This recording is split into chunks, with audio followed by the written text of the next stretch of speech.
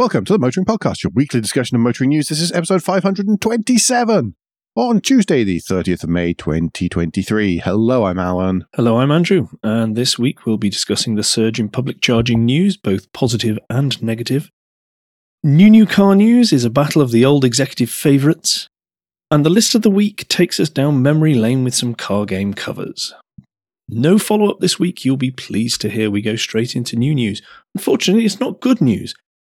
The headline on the Motoring Research article that we linked to in the show notes is Car Crime on the Rise, Vehicle Thefts Rocket by 25% in 2022.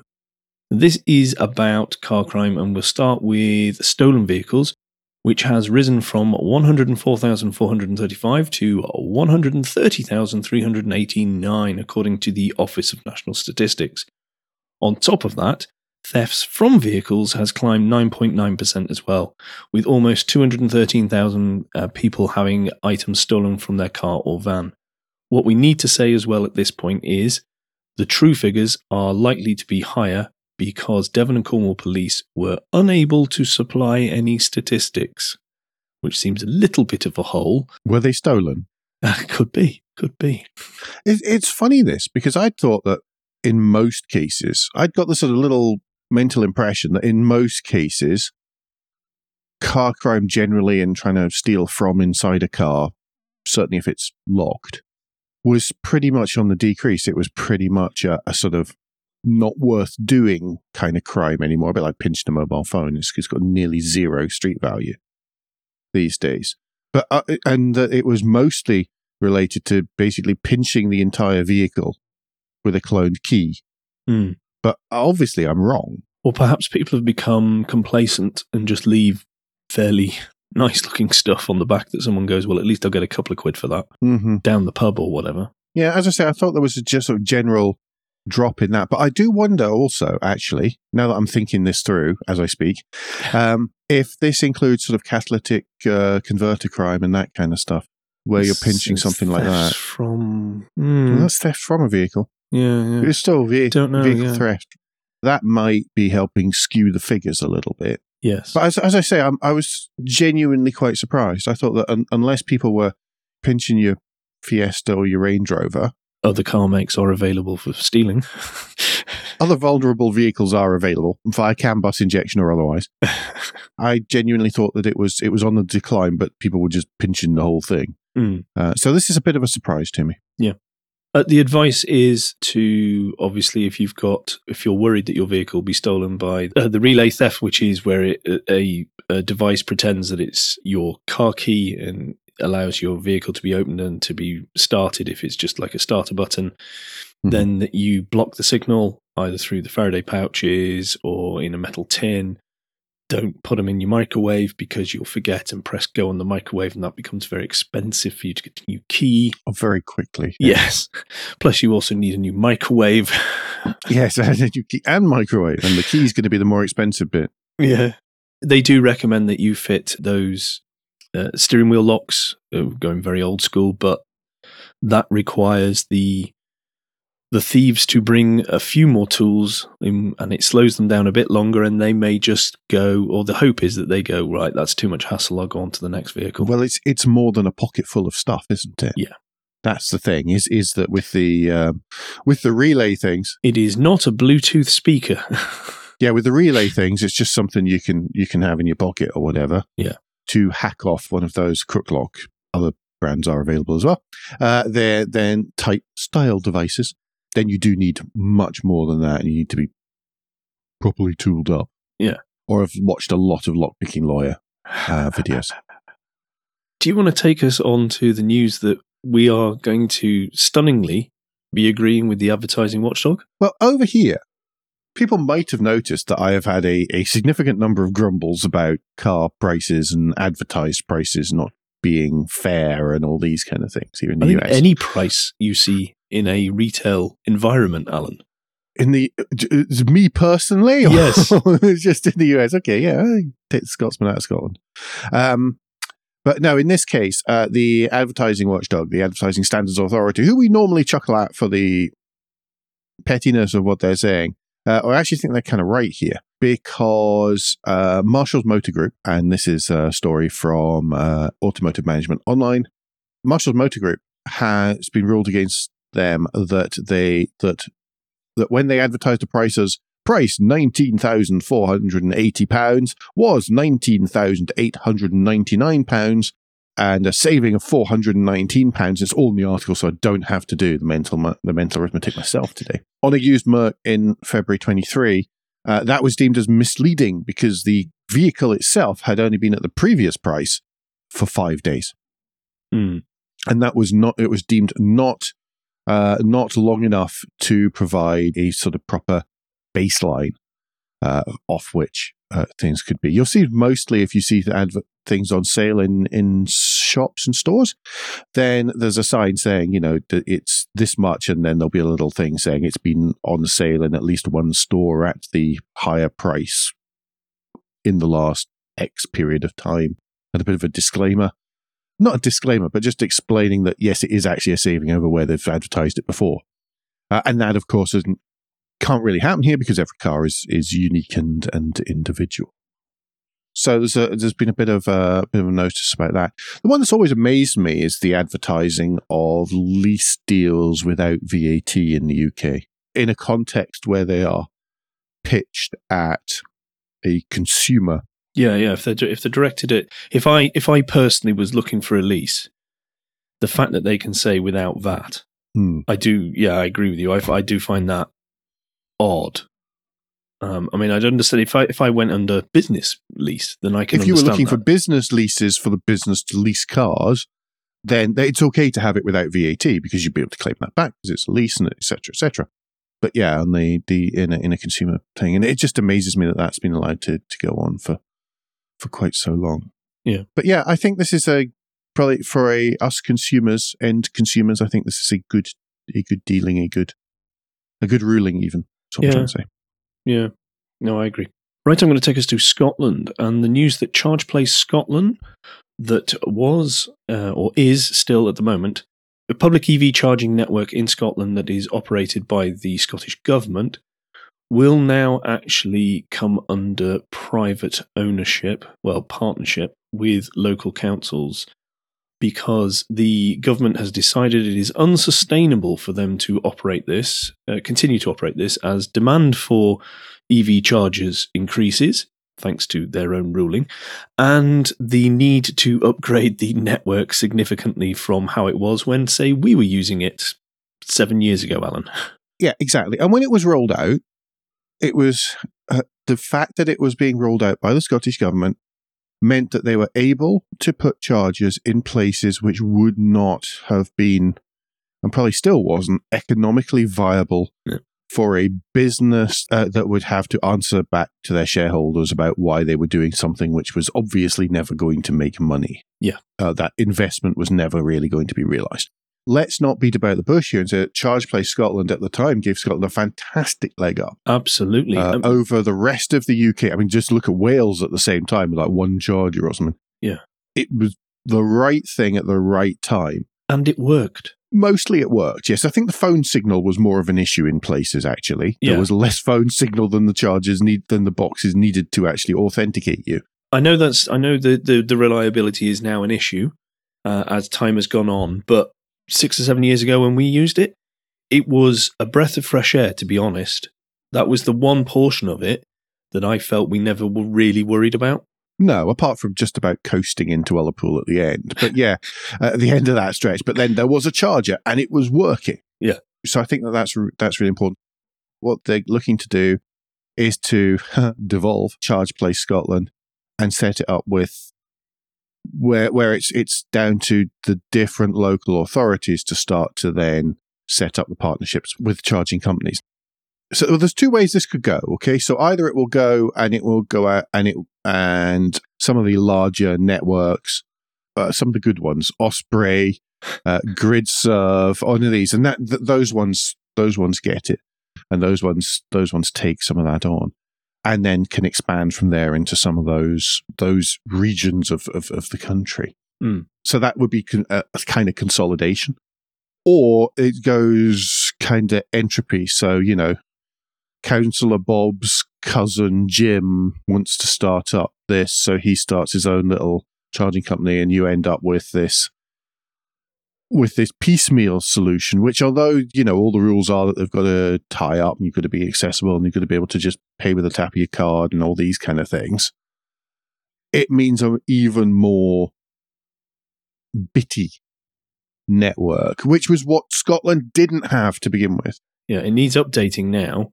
And at the minute, they have plenty of chargers that don't and are not required to be RFID compatible because they're old existing infrastructure. They will be when they do upgrade. And I think that's a for your concern, which I do agree with, I think that's an easy way to pause and delay the upgrade because they're not going to be cheap. They're not going to be cheap, but on the other hand, most of them aren't working, so they're not going to get you any money when they're not working either. Yeah. So I'm sure that the contracts will be relatively cheap to buy into in the first place, but I think that they will insist on I flipping hope they insist on a minimum level of investment per point over a fixed period of time. Yeah. Fingers crossed for that. Anyway, one other little bit, if we go to the other end of the country, there is Osprey Charging has built a 1.6 acre charging site at Buckfastleigh. Yes, is that correct? That's right. The biggest hub of its kind in the southwest is going to put in a multiplicity, 16 rapid chargers, some of which have space for tow vehicles or larger vehicles. And so it's going to be the biggest hub of its type. So all of you can take your Model Ys and you can all go cruise your way down to Devon and Cornwall for the summer. All these ID buses that have been bought with trailers, they'll be happily to be, because it's roughly halfway between Exeter and Plymouth or just off the A38. This is great news because it's another step to adding a serious amount of charging infrastructure outside of the southeast of England or high density urban areas, and that's desperately what's needed. If you want to know their target market, a farm shop and a coffee shop were due to open soon, they added. But you're right, absolutely right. ID Buzz, the Model Y was a rubbish example to have chosen off the top of my head there. Yeah. Anyway, do you want to move on to a nice seasonal story? Yes, I'm going to discuss an electric gritter truck because it's that time of year again when the roads become so hot that they have to deploy gritter trucks to put gravel down. But in this electrive.com article is Econ launches electric gritter truck in the UK. Econ Engineering are based in Yorkshire, and they have just revealed their new, electric truck, of which has an electric quick change body or EQCB system, which is Econ's own, which means that they can swap out the gritter bit and put other bits on the back of. That's a demountable, mate. Yes, a demountable, which then makes this actually, which I think is quite a good way to look at it from Econ's point of view, this makes it more economical for the council who will want to get the all highways because this vehicle can now be used all year round doing multiple jobs. That can already happen. The big difference here is that the gritter body and mechanism is electric. Normally, gritter body, stuff like that, would be hydraulic. Okay. So the PTO would be mounted on the back of the engine or the gearbox, probably the engine of the truck, and you would hook two hydraulic hoses on. Instead of that happening, all of the electrics, all of the sort of motiony stuff is all integrated into the gritter body, and that's why this is a big change over traditional demountable gritters. Because there's more stuff in the gritter bit and less stuff in the truck part. And of course, if you're swapping it out, you can then swap it out for tippers, which have the hydraulic pump and everything built into the demountable part rather than built into the actual truck, or they run on something different or whatever. But it means that you can, rather than relying on everything having to be hydraulic, you can change that depending on body. That's why this is a big piece of news. Yeah. But also, I want to know what a council can name the gritter truck, because we do like a fancy gritter truck name in this country, but can we put an electrified slant on it as well? I'm sure there is. I haven't had time to sit and think one through. But I mean, if the high standard and quality of gritter truck names that we normally come up with in this country is anything to go by, I'm sure someone can come up with something very appropriate for this new vehicle. Answer in the comments below. Don't forget to like and subscribe. You guys. Hey, you guys, etc., etc. Do you want to take us to, unfortunately, this week's Tesla news? Probably the most un-hey you guys story we could possibly have next after that. Yes, it is the Tesla massive data leak containing everything, really. It's as if someone's just downloaded a server. 100 gigabytes. Someone has downloaded a server. It's supposedly 100 gigabytes of confidential data leaked by a whistleblower who was supposedly a service technician, which raises its own questions about data access. It's full of customer data. It's got data on current and former employees, including social security numbers of like a certain Mr. Musk. I don't know. He's just some noisy fascist on Twitter. There's email addresses, phone numbers, salaries, bank details, supposedly secret details from production. It's like how they managed to get the doors so misaligned, all these kind of good things. Special tent material. Yeah. It's phenomenal. A phenomenal amount of stuff. Remember, the fee for this, the fine for this, if it is GDPR breaching, which, given most of what I listed up above, could be deemed as personal identifiable PII, personally identifying information, then it probably does. The fine can be up to 4% of its annual sales, not annual profits, annual sales. That could be up to $3.5 billion, just over 3 billion euros, according to this article from The Guardian. The Guardian also was at pains to say that they had not independently verified the documents because this was announced in the Handelsblatt newspaper, which is a German one, which said that they were the ones who were sent the information. Yes. Because there's two sides to this story. There's obviously the GDPR leak, which is dreadful. And this is only a couple of weeks after the whole, employees were sharing private videos. Yes, it is sort of an extra layer on that cake, isn't it? It is not going to be helpful for the defense case in any GDPR hearing, I feel, for Tesla. Yeah, there is a little bit of, supposedly the breach came from the Berlin Gigafactory. And you see Andrew twitch whenever I say that. But Tesla Europe is based in the Netherlands. So right at the minute, it's being handled by the Germans. They have notified the Dutch authorities. This may be complicated by the fact that it sort of crosses borders in that kind of way. There is Handelsblatt quoted a lawyer for Tesla saying it was a disgruntled former employee who had abused their access as a service technician. The massive questions there about just how one person had access to this much data, all of that data. Because it's not just that data you've talked about as well. It's also production about stuff, customers complaining about autopilot and the capabilities and what it's actually doing there. And I've read in other articles where it's alleged that there is also the script on how a Tesla employee is supposed to deal with such complaints and to never put anything in writing if they can help it. And if it can't be resolved and it gets to the point where the car vehicle has to be recalled, only to do that on the phone, it's alleged.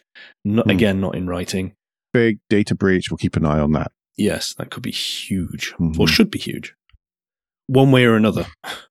Yes, yeah. And just from a car manufacturer point of view, it's another reminder. Please take all this really, really seriously. Just be careful with data, please. It is important, and I know it's been neglected for a long time in big organizations because it ain't sexy. What it can be is expensive, and I shall take my enterprise architecture tool consultant hat off and continue with the motoring news. Andrew, police on TikTok. Yeah, take us back to Devon and Cornwall via TikTok. And this is the news that Devon and Cornwall Police Sergeant Owen Messenger is working alongside George's Car Media, who I'd never heard of because I have never used TikTok. That's because we're over the age of 35 and therefore we have no idea what TikTok is. Yes. And they have got together, collaborated, to teach people how to modify vehicles legally and safely. Now, this is off the back of the fact that George himself has lost friends in road accidents, and Sergeant Messenger has dealt with lots of issues, obviously, on the roads of Devon and Cornwall over this. So what they have got is they've got a vehicle. It's a Focus RS. And they ask what bits they want to see being modified. And so the audience chips in and says something, and then they show how to do it safely. They show the pitfalls. They show when it's not done safely. Mm-hmm. And this has really hit a nerve and apparently caused people to fix their vehicles in a proper way, and parents to come on and say, thank you for doing this because my child has seen what they've done is wrong and dangerous, so they fixed it. And I think this is one of those times when it is totally appropriate use of police resources to get a good message out there. Education.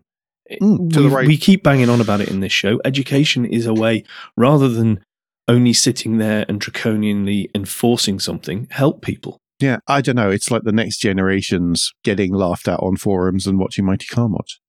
Yeah. So I watch Mighty Car Mods. I know, how do I do this properly?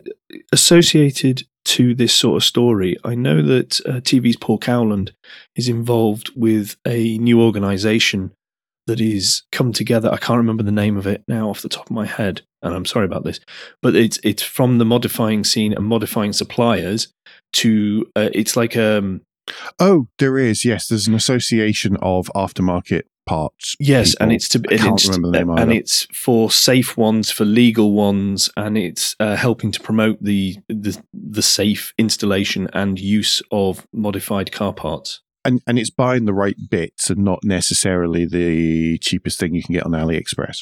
Yeah, I think they're tied in with the insurance industry as well to help bring this all together. So that's again, people are trying to help in this area rather than it just be seen as a problem. People are trying to fix the problem, which is great to see. Yes, and there was and part of this goes back to the muttering that there was going to be a ban on any kind of vehicular modification. Association of Heritage Engineers and Dom Taylor Lane talked about that before in the past. Yes. So it's all kind of related into that. I think this is a great idea, and it seems to be very well done as well. So awesome. Yeah. Just team up with someone who knows what they're doing on the medium you're trying to present on. Yeah, exactly. Great. Do you want to take us to another good social media news story? Yes, friend of the show, Paul Woodford. He shared some details of a Mini Clubman traveller that went missing last week. And to cut a very long story short, the tweet was shared many, many, many times across the social medias. The vehicle was spotted a couple of times. The police were I think one time they were a little bit, they weren't quite quick enough getting to the motorway service station because the Mini had been put on a trailer with a tarpaulin kind of over it, but not enough over it. And police weren't quite quick enough the first set of services, and then it was spotted, and then thankfully it was found. Mostly undamaged. I think it was undamaged. Originally disappeared from Somerset. And found in Leicestershire. It's a massive outcry, mad spotting across the country, and everybody working together to find it and bring it back. And it's a real shame that this kind of thing has to happen, of course. It would be much better if people didn't pinch other people's cars. And but yes, well done to Paul for raising it and raising the awareness, and everyone else involved. Yeah, as well, and obviously to Leicestershire Police. Yep, absolutely. Good news, everyone. Good news. I think that rounds out the end of the first half. Let's end on a high. Yes, exactly. Well, and that high is going to be Guilt Minute, the quick break in the show where we ask for a tad of financial support to keep the lights on, the hosting running. If you feel the Motoring Podcast is worth a small consideration every month, then you can become a patron. Different levels of patron include different levels of commitment from us to you, including being able to watch the show recorded live. We also have a small range of merchandise in our spring store, from stickers to mugs and t-shirts. If you don't have any spare cash, and we do completely understand, then you can help us by following for free from our podcast player to receive every show as they're released, and by liking and rating the show in whatever way your podcast supplier lets you. If you've done all of that, and some of you do so, thank you so very, very much, then the last thing you can do is to recommend us to your friends or colleagues. Thank you, everybody that does. New car news. I shall start what is quite a lot of new car news this week, so much so we've had to put some back a week. And it is the Aston Martin DB12, which is been revealed. This is got a new design, external design, a new interior, and will have a 671 brake horsepower V8, which upset quite a lot of people that it wasn't a V12. Well, it's only the DB12. It's not the DBV12. It just happens that it's hit 12, which is a number of cylinders which you in the past have been able to find in an Aston Martin. I think the problem was that because this is flagship, it should have a V12. Was my understanding of people's grumpiness. But for so long, their flagships didn't have V12s, so I don't really see that there's a. But also, V12s are going to be very hard to build. And where would they source a V12 from? Mercedes-AMG. Oh wait, no, not anymore. Have they got? Have they did? No, I don't think they've got a V12. They're V8s, aren't they? Mm-hmm. Yeah. Which is why this is a V8. Well, yeah, exactly. It's a little bit. I don't know. I think I described it as a little bit sort of plankton feeder at the front. The grille is. The silhouette of the side profile is very much a modern Aston Martin. You would go, oh, that's a new one, but it's a modern Aston Martin. You come around the front, and the way the lights and the grille are done, it's not a very pretty car, whereas previous ones recently, you can go, that's a good-looking car. The lights look like they've been sort of dropped onto it, they're from something different. They look little bit like those Porsche ones that were from several years ago that caused such a furore that now nobody cares about. But, the fried egg ones. Yes, yeah, but they've turned them around 180 degrees. Yeah. I see what you mean. The thing is that they tried to do away with the grille on the V8 Vantage. And then everyone went, oh, it doesn't have the grille. So then they reprofiled the front bumper so you could have it with the grille or without the grille. Yeah. And so this time they've gone, right, you're having the grille, you're having a lot of grille. So it's almost as if it's the DBX grille has been put on the front of it. It's that sort of graping whale style more on the front. Yeah. Which is a shame because it's very pretty. I do, you wouldn't, don't know. I like the back of it. I like the side of it. Just the front just feels a bit too fussy rather than clean and attractive. Yeah. And the inside's really lovely. And it's got all sorts of nice things like CarPlay. And it's generally nice, Yeah. It's going to start from 185,000. That doesn't seem. I don't think you need to be too worried, Alan, about whether you think it's that attractive or not. This is true, but that actually doesn't sound too bad. I know that's a terrible thing to say, but that doesn't sound like a ridiculous price. It's where you would expect it to be priced. Where you would hope an Aston Martin was priced, yes. Yes. If it's what it is, actually to its competing market against the market that it's meant to be competing against. Yes, exactly. And I'm sure it will do. Yeah. So there will be a link in the show notes to the Evo article where you can gulp over quite a few pictures. It looks lovely in the green, by the way. I love the colour in the renderings, or are they pictures? Mm-hmm. It's hard to tell. I think they're quite heavily doctored photos, Yeah. But yes, you can have a look at those and find out more details from that. Meanwhile, a little bit closer to Earth, Mercedes has unveiled the next generation E-Class. The headline here from carscoops.com mentions hybrid power, in-car TikTok, and a selfie cam. Let's be honest, the hybrid power, yes. The in-car TikTok and selfie cams are very unlikely to appear in 80, 90, 95% of those that are bought here. Obviously, it's an E-Class mid-size Mercedes up against the BMW 5 Series. It looks like an E-Class, but a bit roundier. There's a choice of 2 grills, depending on the spec you choose. One of which is the sort of AMG-style Sporté grill, which is likely to be the only one we get in the UK, as has been the style for Mercedes for the last 5 or 6 years anyway, because people in the UK tend to buy these sportier trim packages. It's because our roads are so delightful to drive on. You know, everything firmed up and it just makes it a joy. Perfect sense. That's why we love repairing alloy wheels.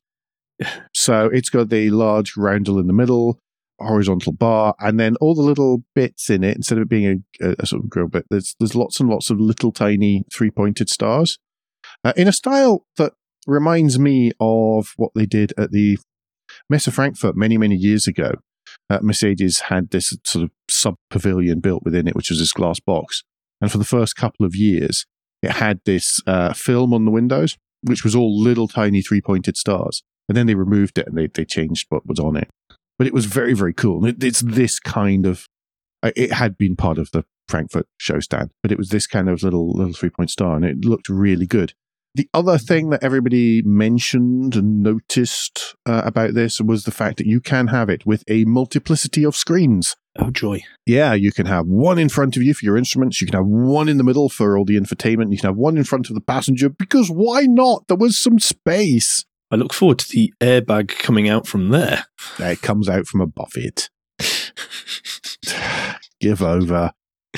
Other than that, it seems to be very much in the mold of an E-Class and what you'd expect. It will be a nice thing to travel around in. It's quite good looking in a little bit sort of roundy cornery way. The headline stuff here is, I don't think you're going to see that in many. I think most of these you're going to see in white or silver on the smallish wheels and the hybrid engine, because that's what you get on your company car thing without it absolutely crucifying you for your benefit in kind. Yeah, I agree. It'll sell plenty. Yeah. But not as much as they used to, because people will go for the SUV version. Well, obviously, yes. Yes, I imagine there'll be an estate. The estate will be quite a handsome thing too. Yeah. Look forward to seeing that. But BMW, not to be outdone, Andrew. Well, you say that, no. But the 5 Series the new 5 Series has been revealed, including the i5, which is a fully electric version of this 5 Series. Oh boy. Okay. It's not an iX. Or the XM. Or the XM when it comes to the external design. However, it's still a shocker. BMW are not really doing any better. The front end is a mess. What they've decided to do with the bonnet is God knows. I think just because they can. At the bottom on the side, there's a kink up for some reason. The back end is awful. The proportions are dreadful. Let's put it this way. Out of the two, on looks alone, I will go for the Mercedes, please. I think that... I'm told that the 5 Series, when you see it in real life and not in the press photos, is much more... It looks better in real life than it does in any of the pictures. Were any of those people the ones that said how fantastic that ridiculous concept car that BMW revealed 2 weeks ago was? Because if it was, I cannot take their opinion seriously in any shape or form. No, I don't believe they were. Okay. And they were sensible grown-ups whom we trust. Okay? But on the other hand, it is just, even in the details and everything else, it is not as attractive as the current 5 Series, which I still don't think is the most attractive version of the 5 Series has ever been. No, I saw someone throw up not the E28, but early 2000s and go, let's not forget, they did make this as well. E30 as a counter. And I thought, yeah, that's really very cutting. Yeah, and by the way, I'd say that if it's the choice between the Mercedes or the BMW, and certainly in my family, the selection has always been BMW. I think my father said it's only the E30 something. The E30 whatever's 5 Series is the only one my father hasn't actually owned. Yeah, we've got a bit of a history of 5 Series in our family. But yeah, it's there. And that's all. There's nothing else that's notable about that car at all, so we can move on to the next story. Well, just before you do, though, Alan. Do we have to? Yes, we do. Oh, no. There's 2 things. The first one will be a bit quicker. But BMW are very proud to talk about how when you're charging your electric vehicle, it's going to be a bit better than it was, because they have adopted the whole living room on wheels concept that was thrown about ages ago. Because basically what they're doing is they're trying to fill your time in the cabin whilst you're plugged into an electric charger. So you're going to be able to play some games on the screen and with controllers. Nobody ever will. Again, demographic, very wrong unless you have got the family with you. But also they're going to bring video media content there, movies, stuff like that. But the good news is nobody will ever try to hack that so that you can watch it on the move. No, not at all. Again, like the Mercedes, there will be in-cabin cameras so that when the vehicle is on the move, none of those types of activities will be able to be done. However, as we know with the whole subscription side of things, particularly with the BMW, people will find a way by plugging a computer into the car to get around that if they so wish. But this is also, that is nothing new compared to what you can do in many cars right at the moment anyway. No. So for a long time, you've been able to feed component video into stuff like Honda and all that kind of stuff and play with that. In reality, if you've got a SIM card, you can watch it on an iPad or a phone. Well, exactly. So if a driver wishes to be a buffoon and endanger everyone else on the road, they will. Yeah. At least there is this safety stop if it's in the car. I agree. It's just whatever. Yeah. So let's move on to the next story then, and he's letting me do it. He's letting me do it. Oh, yeah. So the BMW. The new Corsa. Yeah. No, before you go, because I wasn't here for Ford and then doing it. BMW have announced that they are launching the hands-off, eyes-on driving system in the UK next year, which will be called Highway Assistant. Now, this is already in use in the US. Their safety track record when it comes to regulatory over automated and autonomous vehicles is second to none. It varies from state to state. If you are going to the bottom of the pile. What is hands-off, eyes-on? Now, that is that you will be allowed to take your hands off the road, but you will be monitored to make sure, as the driver, you are paying attention to the road. But you can play with your phone when you're doing that, yeah? You should not be able to do anything else except for look at the road. What, from that point of view... So why not just rest your hands on the steering wheel? Well, yeah, quite. What is the point in that? And why develop something that is not quite something, not a step beyond the adaptive cruise control we have today, irrespective of the quality of that, but and also the lane keeping assist, again, ignore the quality of the systems, but the lane keeping assist, which is what we have now, it is not adding anything. On top of that, there are decades of research showing that human beings cannot do hands-off, eyes-on. This research was done with trained professionals and not shaved apes like us who just have to rock up somewhere. Ones like me today, yeah. Who just have to rock up somewhere and say, "Give me the car, please." And they're allowed out on the highway as long as they have a driving license. People are not trained, and we're going to be asked to do this. So the car industry knows, or should know, that this is the case. The regulatory bodies knows, or should know, that this is the case. And the insurance industry knows, or should know, that humans can't do this. So what has been decided is we'll put a camera in the cabin, and then we'll scream at you when you fail the system we know you're going to fail.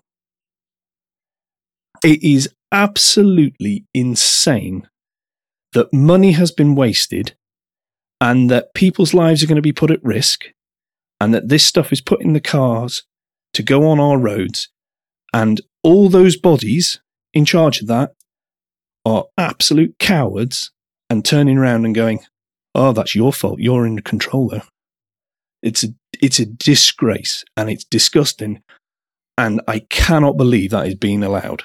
That is not just aimed at BMW. No, any of these systems like this, it is a disgrace that the car industry is abdicating its responsibility and putting it on our shoulders, because it is not our fault. At which point, let's talk about the new Vauxhall Corsa, shall we? Please, let's. Never thought I'd be so happy to get to a Corsa story. So what have they done to the Corsa then, Alan? They've given it a facelift. They're giving it a facelift. They're giving it the same drivetrain I talked about the other week in the Peugeot E208 with which it shares its platform. I mean, obviously the Corsa is doing very well at the minute when it comes to small hatches, possibly because there aren't that many others around, certainly registering well in the UK. What the Corsa is getting is a new visor grille to make it a bit more like the Astra, a bit harder to tell apart from the Astra, certainly from the front, which looks great. Mm-hmm. I agree. And there's some tweaks and twiddles inside as well. Yeah. So it is a major facelift. So it is different. It actually looks quite different, really. I mean, I'm sitting here joking about it, but that front really does make a big difference, and it looks cracking. Obviously, there's that uprated battery and motor.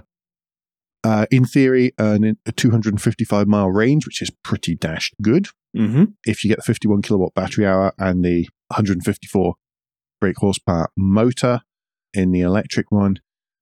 Again, as I said with the E208, though, that 255-mile range doesn't mean anything if the monitoring and the range display and calculation is as finicky, I think, as previous Stellantis systems have been. Yes. There's also an entry-level petrol engine, choice between 74 and 99 brake horsepower there. There's hybrid. There's going to be a hybrid version, 99 or 134 horsepower, where there's a 1.2 litre engine in there. But yes, lots of stuff. Oh, the current 134 horsepower, 50 kilowatt hour battery with 222 miles of range will still be offered. Prices for the internal combustion engine version will start below 20,000. It's likely to be a little higher than the £18,015 start point for the current Corsa. Mm-hmm. And obviously, the current electric version starts at £31,931 for a Corsa. Yay. Affordability. So it's all here, as we were promised. Expected to go up. It's okay, because electricity is so cheap at the minute. Oh, yeah. But as you say, that the longer range one is expected to be more expensive than that as on top. Oh, yes. Of course it is. Of course you can. Of course the Corsa will. Yes. Just a quick tour to designer's mood board, Andrew. Yes, after the surprise departure of Tobias Sulman from Bentley, Robin Page is returning to the fold. He was in charge of the interior design team between 2001 and 2013 before he went off to Volvo. But Volvo appointed at the end of January the ex-head of design at Arrival, whose name I've forgotten now, unfortunately. But he's going back to Bentley. Now is Robin Page, and from what I've seen from reactions within the industry, everybody seems to be very complimentary and think that's a very wise move by Bentley, particularly as they are moving into their electric future. And he, as much as anyone, is very aware of the history of Bentley, but also with trying to move them into a more modern era, as he did with the interiors when he was there. Yeah, so we'll see what happens. A good safe pair of hands, I think. Yes, I think so. Right, that brings us to points of interest, I believe. It does, and the first point of interest is obviously our lunchtime read. The lunchtime read this week is from Capturing the Machine, and it's a story by Kevin McCauley, and it's called Tracing the Origins of One of the Great Early Racing Photos. And there's a bit of video, and there's a bit of words as well, and it's about tracing the origins of that photo that you will have seen. As he says in the article, it's not an obscure photograph. Yeah. But it's John Cobb driving a Napier Railton on the banking at Brooklands. And all four wheels are off the ground. It's a crazy angle. If you've ever been to Brooklands, you'll know what the banking is like. So crazy angle and all four wheels off the ground. And it just screams that he is going very, very fast indeed, scarily fast. In what looks like a fantastically safe vehicle. Yeah, and he averaged 143.44 miles an hour, average, going around there, and that wasn't the record. But nobody knows who the photographer was. It's there, it's untitled, the photo belongs to Brooklands, it's part of their collection, and they still don't know who it was. So he's been delving into that and just trying to really find out who was responsible for it, what the full story is behind it. Even sometimes the date is kind of unknown. And the crazy thing is he's found photos of photographers from the back lying at a spot on the banking, which could be the ones that taking that photo at that exact moment. And so it's trying to really sort of delve into the history of it. It's really interesting. Do please spend 15 minutes or however long of your time in enjoying that, because it's a lovely piece. Yeah, totally agree. It's what happens when you start down a rabbit hole. It really is. It's like, I wonder, and then just keep on picking. Great stuff. Yeah. Great stuff. Yep, list of the week. And this is from Goodwood Road and Racing and is 11 of the best car game cover cars. Easy for me to say, or not. And Alan, from this list here, is there any, because I know you're not a massive gamer, but you are aware of the genre and you have in the past dabbled. Yes. In the distant past. Yes. So is there any here that really stand out and bring back a memory more than others? The funny thing is, they're either too old and console based for me, or they're too new for me. Okay. But most of all, because it flicks back to some of the other games I had for my Amstrad CPC, then I'm going to choose Supercars, which is one of those fantastic Gremlins games. If you're from outside the UK, you'll have no idea what I'm talking about. This Gremlin games one. And I know that what it says is the Countach in the middle is really the one that they're trying to promote. But I think it's quite amazing just how awful the other two cars are. So one of the others seems to be an Escort Cabrio of some description, or a Mazda 323, I don't know. Yeah, I get the feeling we're not going to really, it's a bit like the car adverts you see, where it's a debadged and slightly modified vehicle so that you can't go, oh, look, that's a Nissan Micra. It's definitely not a Micra, definitely not a Qashqai, yeah. And the other one is definitely not meant to be a Honda NSX. Yes. And they're quite incredible sort of, let's not have to pay to license this type thing. So I'm going to choose that one. I mean, there's lots of other crackers in there as well. I mean, that we'll know and recognize. Yeah. But yeah, just some of the Gremlin Games stuff was just the car games. If people would like a rabbit hole to go down. Yeah. Well, there is a good one. Yeah. It's and finally, do you want to? It is. Do you want to take us to quite a nice, actual little story? I like this one. Ross Burns was out on a walk during lockdown, and he took a photo of one of his son's toy cars, sort of posed in amongst some stuff, and it was just a way of amusing himself on the daily walks during lockdown. It kind of cottoned on, and he's done 1,000 of them. 1,000.